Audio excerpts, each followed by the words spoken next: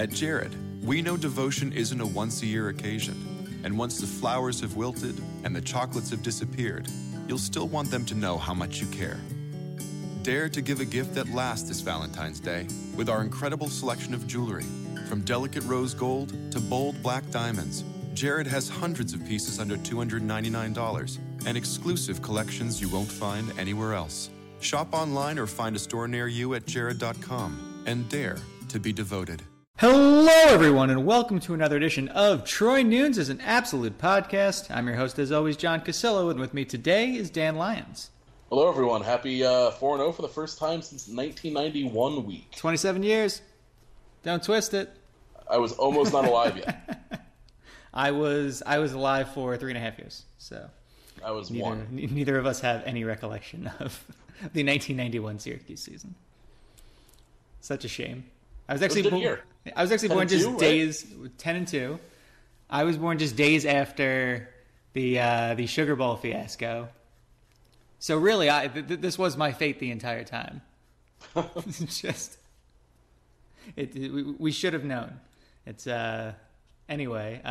Yep, 4-0 for the first time since '91, as Dan mentioned. Admittedly, it hasn't been the most impressive, list of bodies in our wake, but at the same time, I'm not gonna discount 4-0 because I've always petitioned for, crappier scheduling so that we can win games more easily. And 2, it's not our fault that Florida State was terrible. And we've also looked convincing, in these wins. It's not, even the Western Michigan game, it was a one quarter kind of lapse. And beyond that, SU looked really good. SU looked really dominant against UConn. They decided in the second quarter to mess around, and we'll talk about that. But in general, the fact that we could afford to mess around and still win by 30, I think speaks volumes about where this team's at. Yeah, I think Bill C's numbers had us at a 99.9% chance to win based on our performance. So which is insane. I think that's pretty. Yeah, I don't know how many. I don't stroll through the bot stores all the time, but I don't know how many hundreds, true 100s he gets, but it feels pretty good. I feel like that's a pretty good number to hit. Yeah, I don't know if you saw my tweet from earlier and what I put up in Slack, the screenshot of the first 3 drives. And I think it was 13 of 19 plays were either a first down or a touchdown. I did see that. And also, I think all but 2 or 3 were for at least 4 or 5 yards. At least a good chunk of on pace getting a first down with a play, which I think is a pretty good barometer. I think they don't do it anymore. I think EDSBS used to do the spike ratings where it was basically every play that went for no yardage or negative, and there were occasionally teams. I think probably Syracuse on that list for some of the more ineffective offensive teams, but they'd be most of the Schaefer years. Yeah, 30% of plays in one game, and that's absolutely atrocious. And that was basically what Florida State did with us yesterday. UConn, I actually thought we predicted pretty well. I know you were a little more cautious than I was, but with how the game played out, Pindell made some plays, but he was really the only one. There were a couple bad drives, which is par for the course, but they kind of came right in that one chunk that always happens in the second or third quarter. But otherwise, it was pretty much total domination, despite the fact that I don't think Syracuse even played an A game. I think it was probably a B to B plus game. Yeah, the fact that we had that much of a win probability, despite playing B plus game. I mentioned earlier, and we talked about it on Twitter during the game. The second quarter, we just kind of just effed around the entire time. We didn't really do anything that made sense. Stephen Bailey was even joking that we just got to test out the 3rd and 34 offense. It just seemed like we weren't really doing anything with any sort of purpose. The run game was working really well, and then we decided to pass. The pass game started working to some extent, and then we decided to run up the gut. I wasn't sure what happened, and I'm doing the rewatch tonight, so we'll see how that goes. But based on my preliminary relook at the box score, once we got past the second drive of the second quarter, I felt something went wrong, and then that sort of continued into the third, really, until Riley's punt return. Yeah, it was a weird stretch. I feel like we have one of those almost every game, / a full quarter against Western Michigan, but obviously that was a little more dramatic. But we weathered it, which is something I feel like we haven't done the last 2 years. Where we hit those skids the last 2 years where we fell out of games, and now we're getting over it, which is nice. Well, yeah, and also the fact that against a lesser team, we're just able to power right through it anyway. I said it during the game too. We were between the missed pass interference call on the Nykeem Johnson to Devin Butler throw, which was a nice change up from Babers, from the usual combo you would expect there, since Butler was a quarterback. at one point. And then also the fumble on the one from Jarvien Howard, which was ironic considering that Babers specifically pointed out the fact that Howard took care of the ball with guys in pursuit last week, and that's why he had so much faith in him. And then for him to have pretty much the exact same play with a completely different outcome this week could have taken as much as 10 to 11 points off the board. This could have been an even more resounding win. So I think, to me, I'm impressed. I like the fact that we're not just beating lesser teams anymore, that we're really like kind of trouncing them. I mean, UConn could have potentially, made it more of a game. I think they honestly might have if they'd gotten that first touchdown, which they seemed well on track to do before Pindell fumbled. But yeah, I'll obviously take a 30-point win against anybody.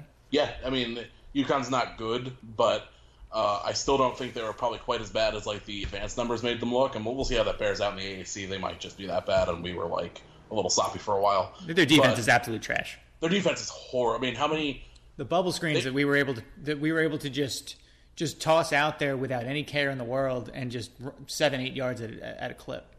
I think they were very, very afraid of Custis, and it showed because he had that one drop again.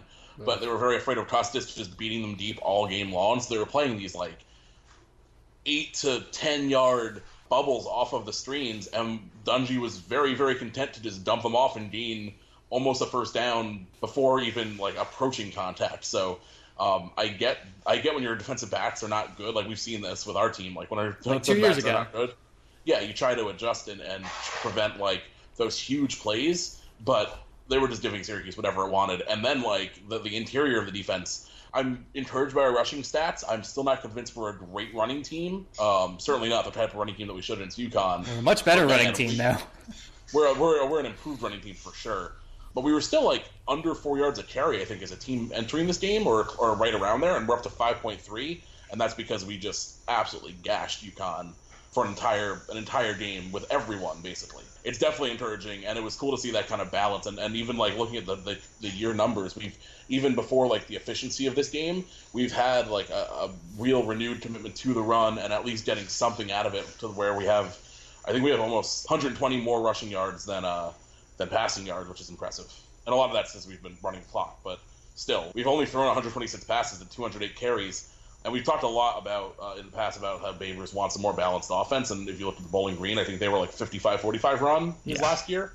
This is even like out of skew based on how the games have gone.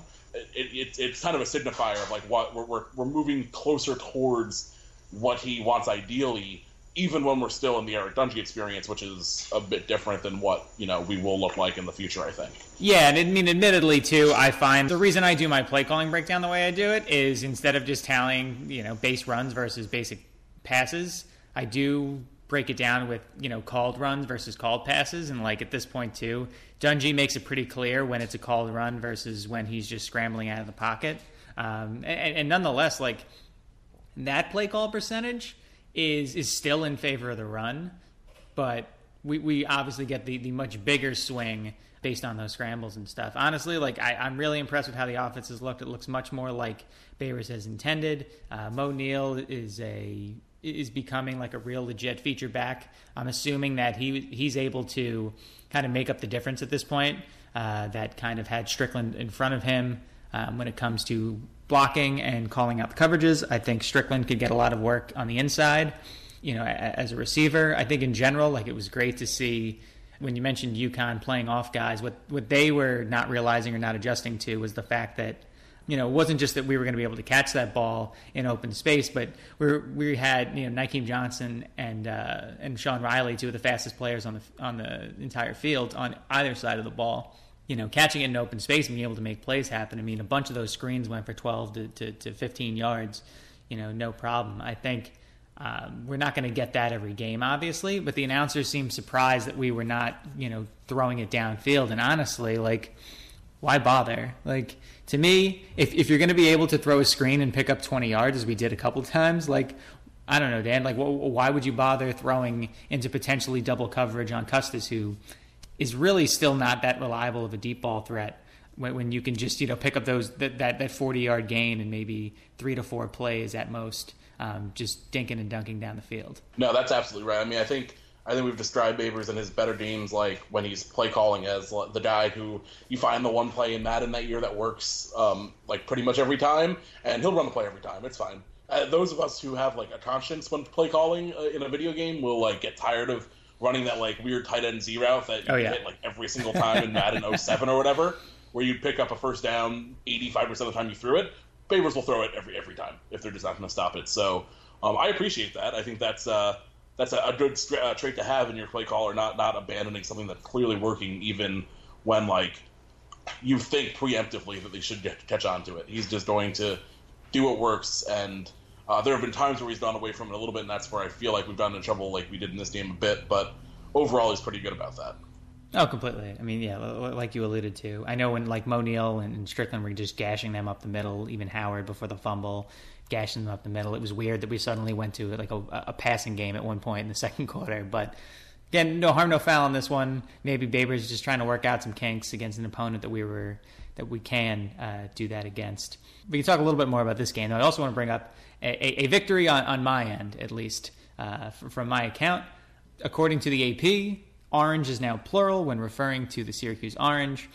I've been doing this for years. Sean has been doing this for years. Dan, I know you are a holdout, but the AP now rules that it is correct, and I just want to take my victory lap. I don't have a major problem with... I really don't have much of a problem at all with the nickname part, and I actually kind of appreciate they've apparently ruled on this in August and no one knew, or clarified it in August, because definitely when I started doing sports writing, this was not clarified at all. Right. It was basically like by the publication. And granted, people don't have to follow AP rules, but it's easiest that way. So I appreciate this. I really, really, really hate the thing they do in England where they call a club name or a city name and they use the plural R, like Manchester United R. That drives me insane. I don't really mind saying the Crimson Tide R or the Orange R. That doesn't sound that bad to me. And I appreciate also that it's Syracuse is. Syracuse is one thing. I'm okay with the clarification here, even if I was generally using the singular because that just felt like the correct thing to do English-wise for me. Fair. Yeah, I always did that with that, and I did it with bands too. Like Radiohead, I always referred to Radiohead. I wanted to use R, and I feel like I would like get into it sometimes with like editors about like what it actually was. It's a weird thing because it's like, are you referring to multiple people or are you referring to one band? Right. And it's the same deal there. I don't mind that as much either. Like it's like when you're saying New York City, you're saying New York City is. Therefore, like Syracuse is. That's like the one part of that I have some weird like language passion about. The nickname doesn't really bother me, and I'm glad to actually know what to be confident about using one thing. I don't really care which it is. Well, I think in English, I think in like not just English soccer, but like European soccer in general too, because they don't have the same naming conventions the way like North American teams do. I think that's probably part of the problem. Yeah, that makes sense. It just seems so, I don't know, it's always sounded wrong to me, and it's bothered me forever. Can't blame you there. Another victory that I'll point out, and this is more of a loss for another team, and sorry we got the timestamp wrong on the predicted time this would come up. Oregon lost this weekend, and it was a lot of fun to watch because... Granted, like, they really shouldn't have lost. They really shouldn't have lost, but they did, and that's what counts here. Stanford came back and pretty much lucked their way into what's going to be one of the weirdest wins you've seen in the last, like, probably year or two. And that's totally fine. We won in overtime, 38-31. A lot of Oregon fans are pretty angry and can't really blame them, but at the same time... You know what? The fact that Oregon matters again, and then also it matters so much that they lose, just a real good time for me after a couple of years break from it. Yeah, it was one of those rare games where a team got, in my opinion, as a very neutral observer here, I don't have the Oregon hate you do. I do enjoy Stanford generally. Got jobbed by a really questionable call on that overturned touchdown. It immediately turned into basically a 14-point swing.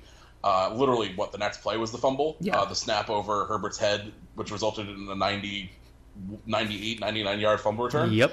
And then... and Bryce Love punched it in afterward.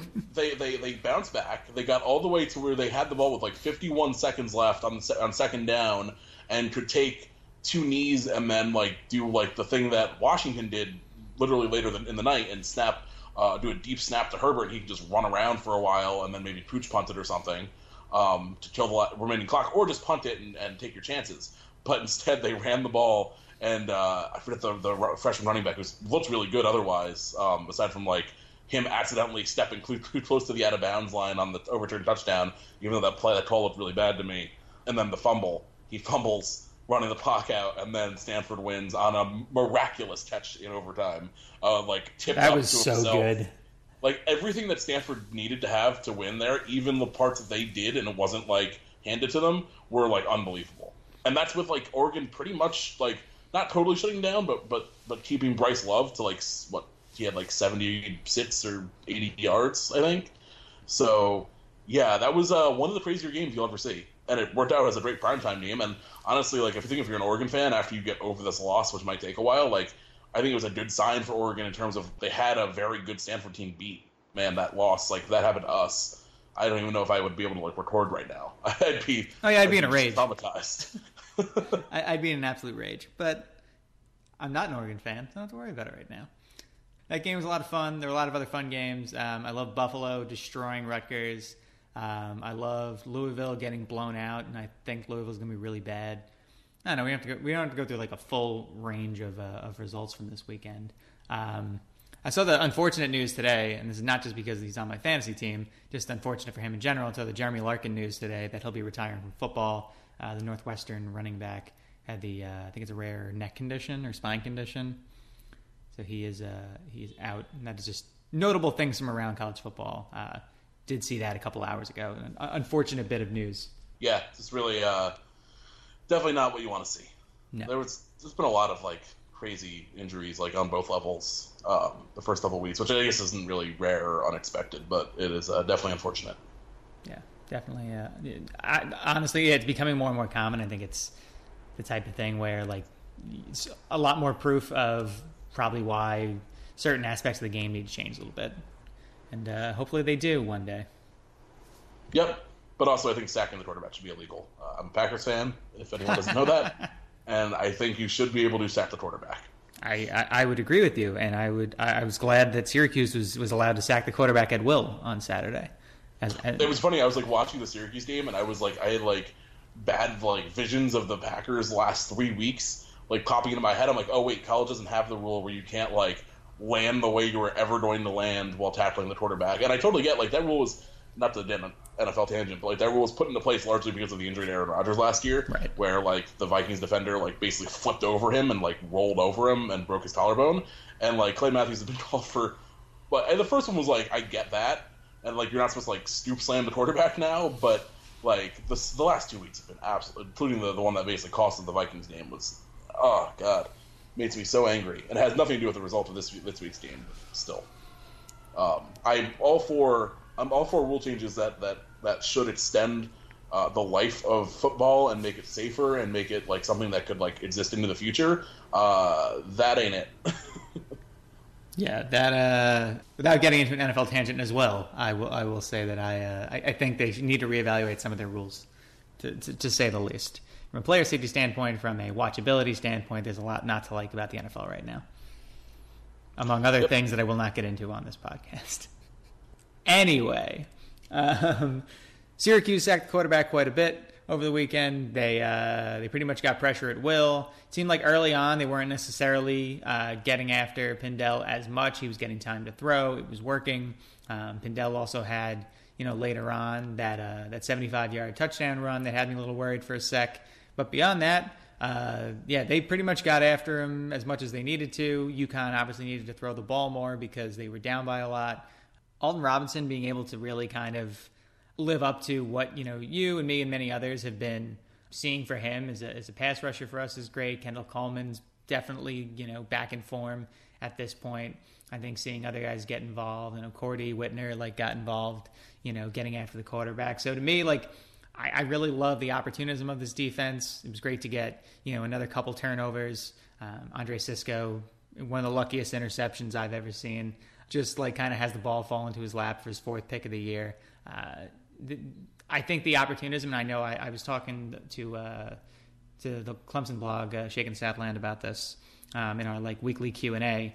with our opponents, and was saying like the opportunism really is like the difference maker. I don't think the defense is playing like so significantly better than it was for much of last year, but being more opportunistic and creating those turnovers and really grasping onto momentum, I think has been, the big change for this group.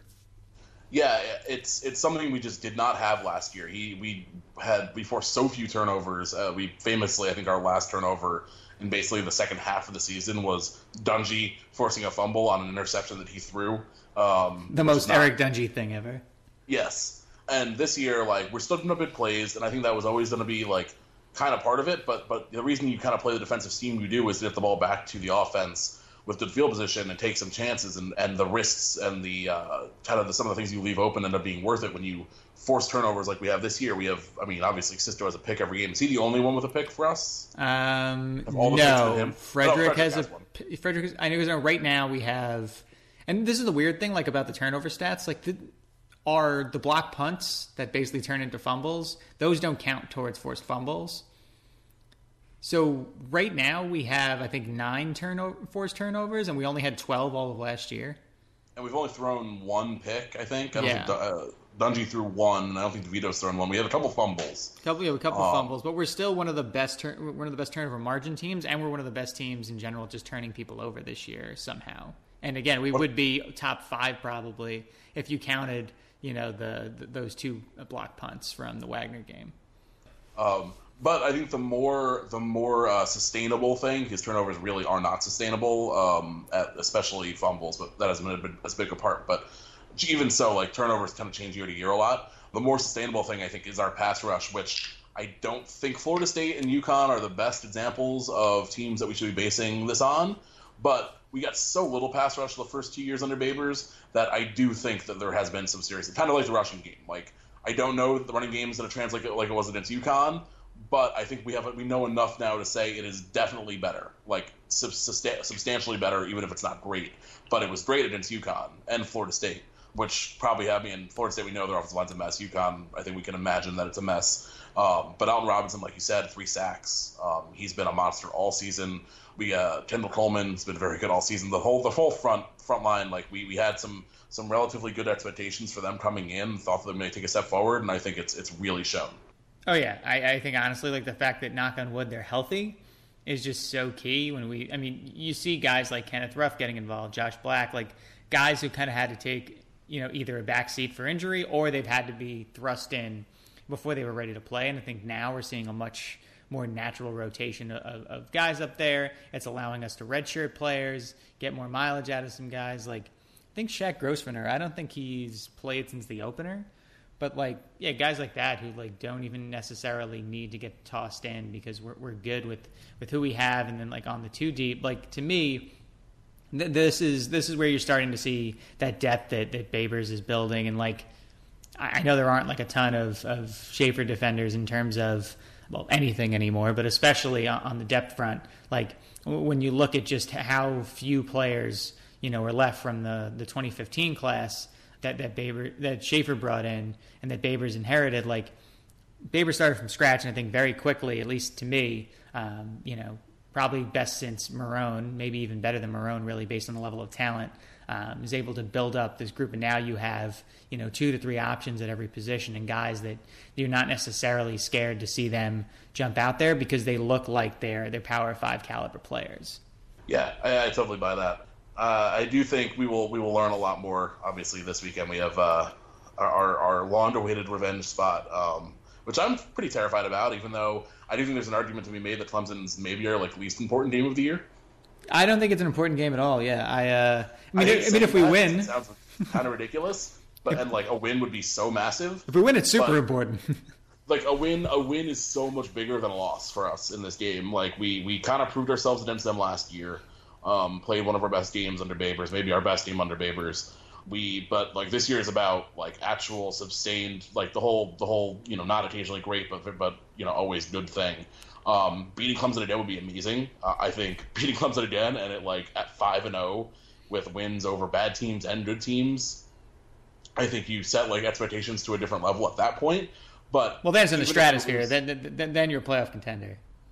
Well, then you literally are in the driver's seat to win the Atlantic, Right? Which would be ridiculous, but here we are. Here we would be. We definitely aren't yet.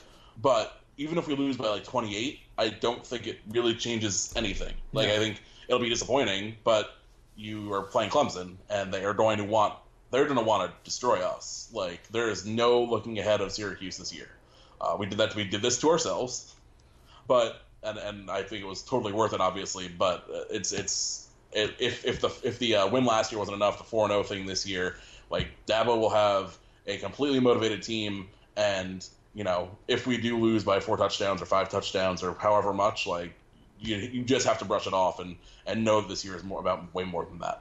Yeah, I mean, it's the same thing with, like, SEC teams. You're going to lose to Bama. It's fine. Like, recover against everybody else, look good against everybody else. I mean, to me, the season is going to be defined. I mean, unless we somehow would be Clemson, which I don't think we're going to, and we'll get into predictions later.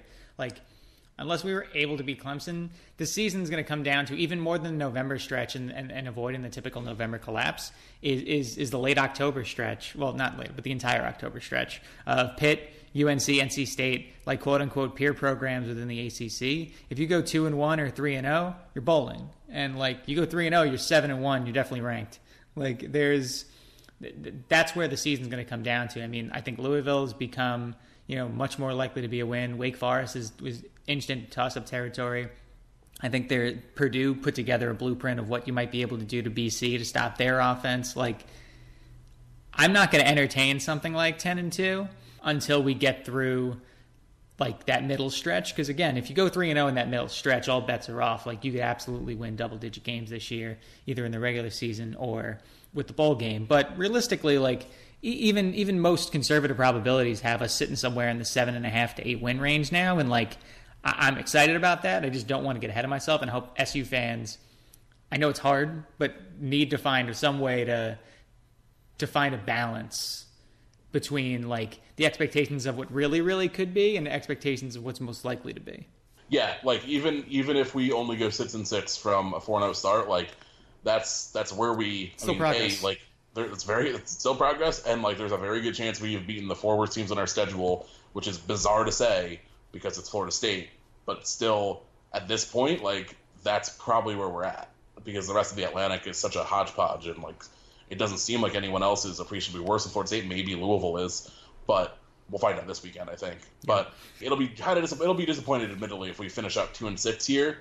But I think that's still, like, we got the 6 wins the way we got them. And we've seen so many years where we haven't gotten that 6 win after decent starts. That, like, baby steps. Like, you have to take incremental gains where you can. And, and then, like you said, if we start winning, like, these toss-up games, or what we think are toss-up games at this point, like, by the bunches, then I think it's reasonable to start taking our view at bigger things. But I honestly think, like, at this point, like, get the 6 wins, and then we'll see where we're at. Like, then we reevaluate. Totally. Yeah, and again, like, all of us would have taken 6 wins going away before the season started, so let's not start moving the goalposts before we even get there. To me, 6 wins, no matter what happens this year, is success.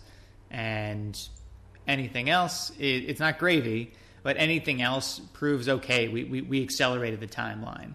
Yeah, absolutely. Like, it's going to be hard. I think some people will be disappointed if we end up at 6-6, but, like, I get that to a point. But you just have to know, like, the first 4 games looked great, but we still don't know so much about the teams that we have already played, and we don't know a lot about our team, and obviously, like, we've been pretty lucky with injuries so far. Obviously, Ravian Pierce is a bad loss, but we've seen how that's impacted years. So there's still a lot of things that are yet to come that we don't know about yet. So at this point, 6-6 I think is still it has to be definitely the benchmark at this point. I think, though, I don't think earlier in the year we were, like, discussing, like, oh, maybe 5 wins wouldn't be too bad. I think 6. I think we've bumped up to, like, we really, really need to get to a bowl once you start 4-0. Yeah. Not that I think, like, we would fire Babers or anything, but, like, I think if we only win 5 games at this point, that would be pretty bitterly disappointing. Right. I mean, unless there's some sort of, like, absolute disaster in terms of injuries. I don't think there's any situation where something below 6-6 is acceptable anymore, and that's fine. I think it's realistic now at this point, again, at 4-0. But we're going to do a little halftime, and then we can talk a little bit more about Clemson, a little bit more about bowl potential and crap like that. Sounds good. I don't think I had like a hugely interesting beer weekend. Since last time, I did have a couple new things. I'd say the most notable was I had a 300th Mosaic India IPA from Fulton Beer, which I believe is a Minnesota brewery that I'm now seeing a lot over here. I don't know what their distribution just did, but everything I've had from them has been pretty solid, and this IPA was quite good. Definitely a nice hop profile, very drinkable. Enjoyed that one. And then today I had a pumpkin ale from Oyster Bay Brewing out in Long Island, which was solid. Not the best one I've ever had, but definitely a good, easy drinker, which I enjoyed. Nice. Oh, and I also had another one of after the Packers game. I had to break open one of the White Oak ILIs, so I had that as well. Nice. Had a few things on my end. Had from Boomtown over in the Arts District, LA. Had Mike Czech, their Czech Pilsner. Had from Celador, it was Quat Hands, Saison. Just a Saison brewed with Mandarin Quats. Picked up Beechwood Brewing has their LBC Session IPA that I was having while I was just watching the Rams-Chargers game over here. And then also picked up a 4-pack of Modern Times Spaceways. It's a New England IPA, I think it was Nelson and Citra, maybe Galaxy too, I want to say. It was a New England IPA, but it was brewed like very light. It was definitely, I definitely would prefer it if more of the hazy IPAs were kind of along those just general outlines instead of, kind of the hefty, I just drank 8.5% hoppy juice and now I can't drive and oh no. Yeah, I mean, we've talked about it a couple times like, recently. Like diversity in the beer scene is a good thing overall. So definitely support that. Sign me up. All right. So Clemson. This we got some news today from Clemson's side, at least. Apparently, we're the week where they are ready to kind of gear things up because they switched their starting quarterback. I mean, Trevor Lawrence has definitely looked better than Kelly Bryant this year. I'm still a little surprised though, because Kelly Bryant basically was the guy for that Texas A&M win, but I think overall Lawrence looked better. Yeah, and that's the thing. Like, I wouldn't say that he's looked like overwhelmingly better. I mean, maybe Dabo just sees something in the secondary with SU, and I wouldn't doubt it there to say like I want the better passer out here. I think because Lawrence isn't really much of a dual threat. No, Lawrence has only run for 24 yards. Bryant is tied for third on their team in rushing, and he was a huge part of the rushing attack last year. We saw it happen when he wasn't in the game. It's interesting. I don't think you make this move, though, if you're not ready to make the move. Like, I don't think you're making the switch for one game and then moving back to Bryant unless Lawrence just looks completely overwhelmed, which I doubt will be the case. Yeah, I mean, Clemson doesn't have, like, an amazing offensive line, but they're probably still top 3 in the conference. And, like, I think in general, like, we're going to be able to generate some pressure, but I don't think that pressure is going to matter enough when you have the amount of speed they have. And really, like, if they decide, like, okay, like, Lawrence is just getting pressed a ton, they can just tear us up with, Etienne and the other running backs over there. I mean, Clemson's run the ball better this year, I think, than they did last year, and they seem pretty committed to it. I find it very hard to believe that SU could win using the same general game plan we've used against these other teams. Yeah, no, the defensive line is terrifying. We've gone over that a million times. They have 4 probably first-round picks starting on the same defensive line, so that's fun. And then, like you said, their running game is pretty scary. Etienne's got to be one of the fastest, pure, like, straight-ahead speed guys. He's also very shifty. He's averaging, like, 8.5 per carry. And then Lynn J. Dixon's also strong. Tevian Feaster's been there for a bit. He's a good runner. And then Bryant, if he's in, is a very strong runner from out of the backfield. And then I feel like they're more well-rounded receiving-wise. Like, they have 4 guys that are over 150 yards, but no one's over 200. And usually they have, like, that one breakout guy, kind of like we've had the last couple of years, who ends up being, like, a first-round pick. This year I feel like it's pretty even between definitely those first 3 guys, T. Higgins, Amari Rodgers, and Justin Ross, and then Hunter Renfrow is still on the team. Somehow. Future New England Patriot, Hunter Renfrow. Future New England Patriot 6th-round pick, Hunter Renfrow, still there. Although, I don't know, maybe the Pats need a lot more this year after Tom Brady's magic juice doesn't work anymore. Yeah, they're definitely not a Hunter Renfrow away, based on yesterday at least. No. Yeah, bringing up Etienne, I think, is the biggest part of this. Like, he's got 5 touchdowns already. He's got a 40-yarder in there. Like, everybody on this team's got to pretty much like the top 5 rushers, including Bryant, all have, runs for 25 or more yards at least once. They're all averaging at least 4 yards a carry, Bryant being the only one averaging less than 5.5. Last year, one of the biggest issues for Clemson in this game was, against us, was, why weren't they just giving the ball toward the end to just, I think him, I don't know who else was in with him, but I remember, Clemson fans were sitting there, on Twitter just going, what the hell are we doing? Why aren't we running the ball? And, when you have a backup quarterback in, yeah, I would assume you just kind of hand that ball off, especially when they were running it really well against us. So I think the defensive line's better this year. It's healthier this year. They're not going to be able to run the ball as well as they did last year, but that doesn't mean they won't be able to run the ball really well. And honestly, if Lawrence starts getting pressure and if you start seeing him under duress a little bit, I think they might go a little more ground game focused, and that's fine. But I would also think Bryant's probably more suited to execute on that. Yeah, I do wonder. I haven't read the full quotes from Swinney. Has he said if Bryant will still play? He hasn't. And honestly, I don't know how much of this is gamesmanship too. Babers is a smart guy. He's not just gonna only prepare for Lawrence, but at the same time, could be a little bit of let's just see what happens. And if they really kind of lock down Lawrence somehow, be interesting to see if SU's ready to defend a healthy Bryant or not. Yeah, it is interesting to see Swinney go with kind of the pragmatic move and name Lawrence the starter ahead, because last year, remember, with Bryant hurt, they did not go to Hunter Johnson, their other 5-star quarterback who was here last year. Yes, who was transferred to Northwestern. And there's we haven't seen much Hunter Johnson. He played a little bit last year. I forget who's the other quarterback who also transferred to Jacksonville State. Was it? Yeah. Or was it NC-A&T? I think it was one of those. I think it was Jacksonville State. Who? Hunter Johnson's the one showing up in all the Google searches. Zara Cooper is the one who came in. Yeah, that was a terrible idea. They never should have done that. Yeah, and Cooper, I think had ability, but it was a weird spot for him to come in against a team that was playing with blood coming out of its eyes. And Johnson was definitely the higher upside player there, and Swinney went with the more experienced guy, which is definitively what he is not doing this week. So definitely interesting. He's also making the change ahead of a home game, which I think helps.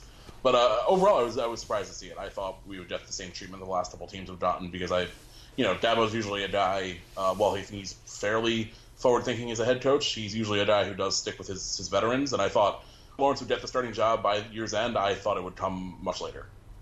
Yeah, and admittedly, it's not like they've had much in terms of competition to date to really decide. A&M, sure, and A&M, like you said, Bryant was instrumental in that game. So to me, maybe Bryant's chest injury that they talked about a couple weeks ago is more significant than we think it is. That's the only thing and again, if you're in the ACC, you don't have to file an injury report anymore. It's odd that anyone would commit to it if you don't have to. Yeah, for sure. It is weird. Looking at the other side of the ball, though, as anyone who's probably paid attention to college football in last year knows, Clemson's defensive line is very good. They got after us plenty last year, despite the fact that Syracuse won. All those guys are back. So, despite the fact that I think the offensive line has improved, I still don't think it's as improved as we maybe thought it was in preseason. You've definitely seen Eric Dungey under pressure a lot. You've absolutely seen Tommy DeVito under pressure this year. I think that they're going to crash this line and test them early just to see what they can do and see what they're able to defend. I think it's going to tire them out over the course of the game. So, what we want to avoid there, though, is that blitz resulting in, those unnecessary hits on Dungey. Dungey's taken hits this year, but I think they've been smarter hits. He's a little bit bigger. I think he's avoided a lot of the unnecessary hits, after the action of the play is over. And then those are ones that he's taken quite a few of in previous seasons. So I think that's going to be key to just keep Dungey healthy for the full season, is making sure that he's not getting, mauled by 4 future first-round picks the entire game. Yeah, I think we've seen improvement from the offensive line the last couple of games for sure, after kind of another shaky FCS performance. If they want to have a recreation of what they did last year against Clemson, that'd be great. I'm sure the Clemson guys have definitely taken a step forward too, just by virtue of being, a year older. But I do think that they, at the very least, the guys who played against them last year won't be spooked about playing, such an elite unit. They beat them last year, and they pretty much neutralized them for the most part. Obviously, Dungy had some guys after him, but he was able, to make some things happen with his legs. But overall, I think we got as good a performance as you could have asked for last season, and if we can get something close to that, I think we'll do ourselves pretty well. Oh, yeah, no, I completely agree. I think that experience from last year is going to help a lot of these guys. So many of these guys we brought back most of our starters. So I think having so many guys, save the linebackers back is great. Unfortunately, there's not really a ton of players left. I think, Cordy might be the only one that's still there from the that god-awful 16-6 loss down in Death Valley 4 years ago. So that experience isn't necessarily going to help much, although that was a pretty good Clemson team, and that was a pretty bad Syracuse team, and they were able to keep it within 10, which is, like Scott Schaefer's team's claim to fame. They were able to lose the top 10 teams by 10 more often than not. I'm worried, too, about, I know we mentioned some of these concerns already. I'm also a little bit worried about just kind of how these safeties, bottle up the long passing game. We're not going to be able to complete the sort of screens that we did against UConn in particular. We're not going to be able to just gash the middle of the line the way we did against UConn. So we're probably going to need some deep balls. And, that's where guys like Steve Ishmael came in handy. Ahmed Atawa before him. Like this year, Custis has a bad case of drops, on deep balls. That's been the case his entire SU career when he's healthy even. If we don't have him, I don't really know who else is going to be able to catch those deep balls. And Clemson safeties are experienced. Tanner Muse was, I believe, was it a fumble last year? He had a key turnover last year against Syracuse that almost swung the game. And he's experienced enough to be able to kind of bottle up those defenders and bottle up those receivers. Excuse me. I'm concerned about how we're able to really get some space, behind the first line of this defense and make big plays, because we're not going to necessarily just be able to run the ball. The long ball was a big part of the win last year, and without it, things do get a little more dicey on offense. Yeah, I hope that the first game of the year is at least enough to show that Custis needs to be dealt with as a deep threat, even though he has had the dropsies since. But hopefully they respect him enough to give safety help there, because he is a mismatch over pretty much any cornerback you'll find, size-wise, if not ability-wise. And that can open up some things over the middle for the Nykeem Johnsons and the Sean Rileys who had mid games last week, and we could kind of pick apart the defense in the middle that way. Because otherwise, if we can't prove a credible threat over the top, then it's going to be much more difficult, like you said. Yeah, and honestly, without Pierce too. That's another guy who could have created mismatches. I think we're going to rely pretty heavily on, podcast favorite Nykeem Johnson on this one, because, in not limited action, but I'd say he hasn't really we haven't seen everything Nykeem Johnson can do for us just yet, and I feel like he's still been impressive as hell. So I'm looking forward to seeing what's probably going to be a very Nykeem heavy game plan this Saturday. I think he's pretty much solidified his space in the top three, and that doesn't include Butler, which is obviously very surprising considering where we were heading into the season with. But I think it's him, Custis, and Riley are pretty locked in as the top three receiving threats at this point. I would say one person on the outside, if Custis really can't get it together on the deep ball, a guy who has caught a couple deeper passes is Taj Harris. Yeah, I feel like they're still working up his workload, but he has been pretty impressive. He operates really well on the sideline. Just completely understands how to position himself against defenders. Obviously, he had that pass down the middle against Florida State that he caught. The guy he just knows what he's doing in a better way than most of the other younger players. I'm actually surprised he's been able to kind of leap over a lot of these other guys that we were super excited about from a couple of years ago. Not to say that they can't figure it out, but guys like Cameron Jordan, guys like RTB, to see Harris be able to kind of jump in over those guys already is at least interesting to me. Yeah, I think it speaks well of the recruiting efforts last couple of years.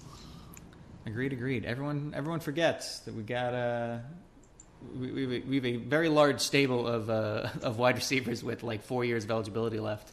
Yep, and we haven't even seen Ed Hendricks, who was probably the most touted one of the last 2 recruiting classes, and he's hurt, right? And he's redshirting. Yeah, he's in a medical redshirt, so he'll be out. But yeah, he's a guy who could definitely jump in next year.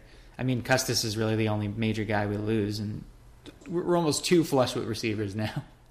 Yeah, we definitely need some guys to separate themselves, which I think we are starting to see because Riley has another year. Riley's a junior, Butler's a junior.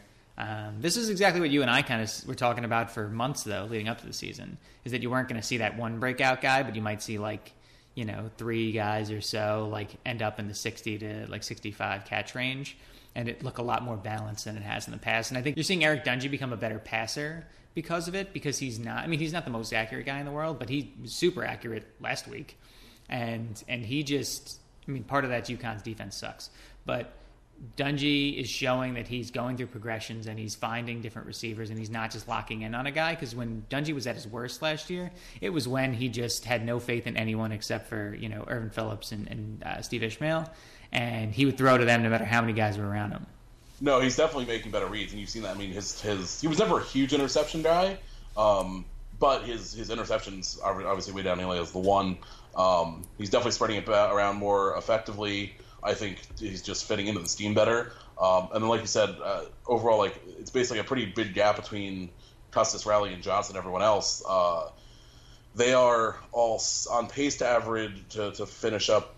Johnson's on pace for 39 catches. Custis is on pace for 51, but I think that'll ramp up because we just haven't had to throw the ball that much. So the passing numbers should keep on moving as we're going to inevitably be in some games that we are not ahead in the second half and aren't going to have the opportunity to rest our starters so much. So I think you'll see Dungey's numbers. Right now he's only on pace for 2,200 or so passing yards. Obviously he didn't play for large swaths of the first 4 games. I think he'll definitely end with over 3,000 just because there are going to be some shootouts here, I think, and there'll be some games that we're playing catch up in. So I think we'll still see some darting numbers. He's also on pace for 1,000 rushing yards, which I think he probably will get around Wolfram Close, which will be pretty crazy.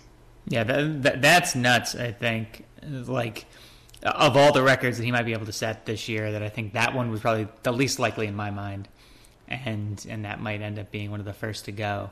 The quarterback rushing record? Yeah. Yeah, how far off is he now? He's not going to get the career mark, because Bill Hurley had something like 2,600.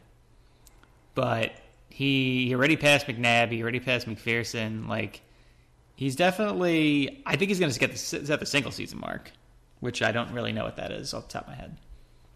Yeah, I can't imagine it's that close to what he's going to, what he's going to end up with. I'd be shocked if he ended up with less than 900 at this point. He's at 380 already. Yeah, he's kind of effortlessly just rushing for 80 yards at this point, and not getting hit, which is even better. Yeah, I think we can say count on maybe 2 big hits he's taken this year. The one that didn't knock him out, but it looked like it might have knocked him out of the Florida State game, and ended up not being that case. Also, we should note we've been concerned about Dungey's health just basically since the Western Michigan game. He definitely looked the healthiest he's looked all year against UConn, throwing the ball. Arm issues were gone. Whatever the hell was the shoulder tape was gone too. Yeah, so I guess I think we were being probably a little bit alarmist, which is not the craziest thing considering his history. But those were all very good signs. Yeah, he also, I noticed, is just more on his track record. He's got, I think he's now number 8 or 9 on the all-time rushing touchdown list for Syracuse. Yeah, he's pretty far up there, which is crazy. ridiculous. Part of that's that we just are so incapable of doing anything else inside the 10, and that didn't really change this past weekend. Although why would you? If nothing else, if you got a guy who can almost definitely get you in every single time. I'm fine with it, inside the 1. Yeah. I think he's he's so big. You're going to basically he has that nice little Elmore lead where he'll take a step back and then go behind Elmore, which I appreciate. But when it's the 5 to 10, I wish we had some more answers besides that in the now unavailable pop pass to Pierce. But hopefully we'll figure it out. That swing to Gabe Horan was really nice. That was a nice play. I was expecting Hackett to be more involved. I guess the fact that Horan was there doesn't mean that Hackett won't be. It just might have. Was Hackett in on that play, or as I know that I don't know. I imagine he was on the other side because I think we were in that jumbo package. Yeah. Without Pierce, Hackett is the de facto starter. But after the game, I know Baber has basically said that Horan's not the number 3 guy. So it was, I think, more just him being in the right place. But he made the most of his opportunities for sure. Yeah, I mean, I'm interested to see how the tight end position works out because, like, realistically, I know you and I said that Pierce was going to be able to get more opportunities to be out wide and to be able to catch the ball. I felt like he was pulled into run blocking so much and pass blocking so much that he didn't really get those chances. So now you're seeing, like, at least on the depth chart that came out today, like Chris Elmore was listed as, one of the three co-starting tight ends along with Hackett and Horan. Like, to me, like, I almost feel like this might be a better fit. Doesn't mean that we won't miss Pierce in the passing game, but I think based on how we haven't used him to the utmost this year, I don't think it's going to have as big of an impact as we think it would normally. And I think that it just means we're going to see more of Elmore out there. And really, like, he has become an incredibly good blocker in both pass and run situations. And yeah, that formation you mentioned of him lining up kind of right next to Dungy, and just, I think that's honestly what's kept Dungy in better health overall this year, and will keep him in better health, is the fact that he doesn't have to necessarily, do these diving leaps over 300-pound linemen, but, he basically just crowd surfs on Elmore's back to get into the end zone. Yeah, it's not the worst strategy. I think we'd all like to see Elmore to carry just for the fun of it, but it has worked to this point. I do think that eventually we'll have to start showing some wrinkles, but it could just be a thing where it hasn't really been stopped with any great frequency yet, so we haven't had to kind of show those. Right. Yeah, and if you're Babers, like, you and I have said this too, like, I think we've honestly barely opened this playbook so far. And, like, that to me is really encouraging. And, the fact that we got to face Florida State, and I still don't think we really opened it that much either. Like, we're going to have some tricks for Clemson, but I think Babers is being very smart about how he's deploying this playbook all year. We've had probably 2 really questionable quarters, but overall, like, I think he's done a really good job of not showing a ton and giving teams very little to scout, because we've looked different on offense each week, even if we've operated at similar efficiency levels. Yeah, I really don't think we've seen, like, we really haven't opened things up. Things have been pretty basic overall, and a lot of that's just the fact that we've gone off to pretty hot first quarters overall, which is a credit to the team. Yeah, nice starts instead of the first 2 years where I felt like we started slow. We had a really nice, like, late second quarter, early third quarter. Minus the Florida State game where it was, all in the third quarter, but still. Right. I'd say in general, like, we're starting much better than we have. Even in the Florida State game, we were moving the ball. We just weren't punching it in. But yeah, I definitely think that the fast starts are helping because it's forcing teams to play at our tempo. And that's really where, like, teams that play up-tempo football thrive, is when you force teams to play at your speed, because they have to catch up or else they're going to be left behind. So the more we can start fast, and if we're going to have any chance against Clemson, that starting fast is key. So I guess on that note, to kind of close us out here, Dan, I know that you're not picking Syracuse to win, but how do you see this one playing out, and maybe give us a score? I'm going to. I think Clemson's going to handle us. Unfortunately, like I think we'll come out, we'll play hard, but Clemson, like I said, there's going to be no motivation gap here. We beat them last year. They're at home. This is, I know they had A&M earlier in the year. I don't think they've had, like, a huge home opponent yet. No, I don't think they have. So, like, they're really going to want this one. This isn't going to be your normal, like, Syracuse-Clemson game in terms of, like, a late showing crowd or people who aren't into it. Like, it'll be a really tough environment. So I'm going to take Clemson 45-21. That's a pretty good score. Yeah, so I have them covering, but by a little bit. I got 42-27 Clemson. I think SU covers. I think that they cover in part because of, like, a late touchdown. I don't think they're ever really out of it either, though. As weird as that all seems, like, I just think that, like, Clemson's going to try to dominate early, beat them in the trenches, gain a decent lead, and then kind of coast if they can. And I think that, like, that probably helps SU close the gap just in terms of a betting line standpoint. But yeah, I think SU probably commits a couple turnovers. I think that Clemson's going to be able to get after Dungy pretty well. I think we're going to struggle to run the ball as well as we have, and that's going to derail the offense a little bit. I think this defense has shown a lot of cracks that haven't been exploited just yet, and I think they will be in this one. I think Etienne's going to really carve us up inside. I think that Lawrence is going to be able to throw the ball downfield on us because we're not going to be able to get the same sort of pressure on him that we've gotten on previous quarterbacks. I mean, one concerning thing I saw, against UConn early, and it kind of continued throughout the game, was players really weren't wrapping up necessarily. They were doing a lot of that, like typical, like I'm going to push you down or push you out of bounds instead of just like wrapping. And every one of those, went from maybe a 2-yard gain to a 5-yard gain. And that doesn't necessarily work against Clemson. I think that I'm sure they fixed some of that, but I'm sure that there's still some of it lingering.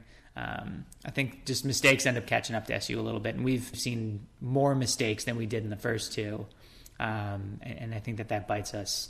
So give me that 42-27, and again, like that's not a bad thing. It's a loss to a team we would lose to 9 times out of 10, and it sets us up hopefully. Rebound, beat Pitt, maybe get ranked going into the bye week. So let's hope for that. Just hope for that and no injuries. Yeah, I mean, given where we were like in the polls this week, I do think if we lose to Clemson respectably and then beat Pitt like solidly, I think we would have a very good chance of slipping in there. Yeah, I mean, 5-1 power conference team. Especially the coaches poll where we were, I think, the 3rd spot. We were like the 28th essentially. Yeah, we were farther down in the AP poll. We're a lot further down for some reason. Yeah, I mean, I didn't think either one was unfair. No, but, it was fine. But I think there was a very good chance that we'd slip into the coaches poll as long as we don't get like shellacked by Clemson. Well, people like Babers, and honestly, like I'm sure that the handful of ACC coaches that are in there, like, gave us some love. So who knows if, like, I know Dabo's voting, so maybe he doesn't give us any more love after we face them. I feel like he might have been hoping that we'd be ranked going in, but it happens. I'm not too worried about it. I think if we win the games we're supposed to win, and we could potentially be ranked in October and end this god-awful 17-year streak. Oh, that'd be nice. It's been a long time coming, and this is I think the coaches poll was probably the closest that we've been since I've been an SU fan. As close as we've been, I think, since at least 2003, if not 2001. Which is nuts. Yeah, because we were still like 5 or 6 out. I think we were 5 out after the West Virginia game back in 2011.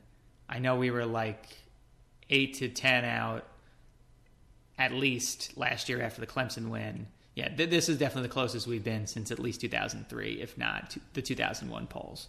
Yeah, hopefully that'd be a very nice place to get to. I think that'd be a huge accomplishment as well, even though it honestly doesn't really mean anything like on paper, but I think it's like one of those huge selling points for recruiting. Like the fact that we haven't been in there is such a bad look.